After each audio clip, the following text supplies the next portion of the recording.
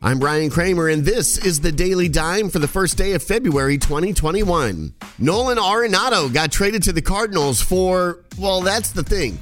We aren't even sure what the Rockies got for him. What we do know is they sent a bag along with Nolan with $50 million in cash in it. If you're the Rockies, how do you justify sending over arguably the best third baseman in the game, along with damn near half his remaining contract in cash, and from the prospect names floating around, not even get at least one of Nolan Gorman or Dylan Carlson?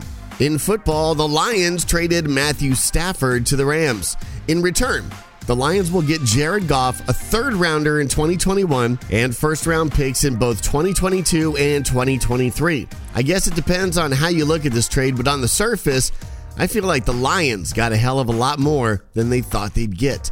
And Goff isn't terrible.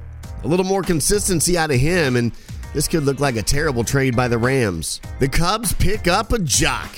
Jock Peterson is off to the Windy City on a one-year deal and a promise of being a full-time starter. Call me crazy, but isn't Jock just Kyle Schwarber with slightly better defense? I may be wrong, but they could have kept Schwarber in-house for half the money and gotten nearly the same production I expect Jock to give him. Deshaun Watson may not get his wish. Newly minted Texans GM Nick Caserio says, quote, "We have zero interest in trading the player. We have a great plan and vision for him. We look forward to spending more time with him," end quote. I'm pretty sure the feeling is not mutual there, Nick.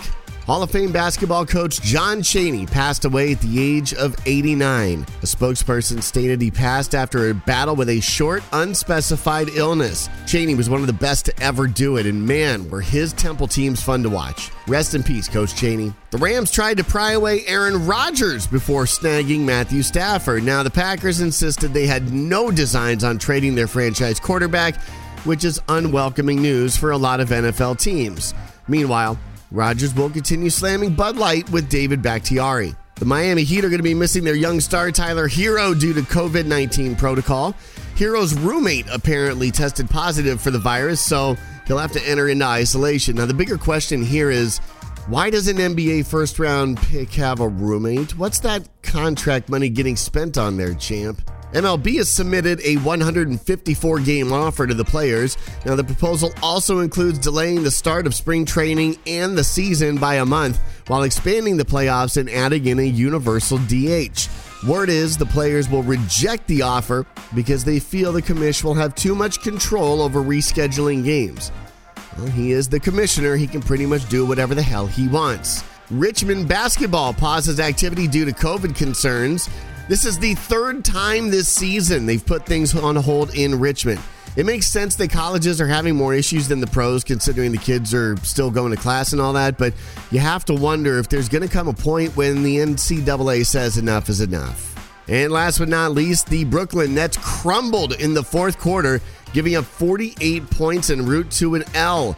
Yeah, this team of superstars held a 7-point lead headed into the final quarter, then absolutely melted down in the fourth. Look, fancy names don't mean a thing if you can't play D, and to allow a 3-win Wizards team at the time to be the one to do that to you, that doesn't look so good. And that's your Daily Dime for February 1st, 2021. Enjoy your day. We'll catch up tomorrow. Don't forget to subscribe if you like what you hear.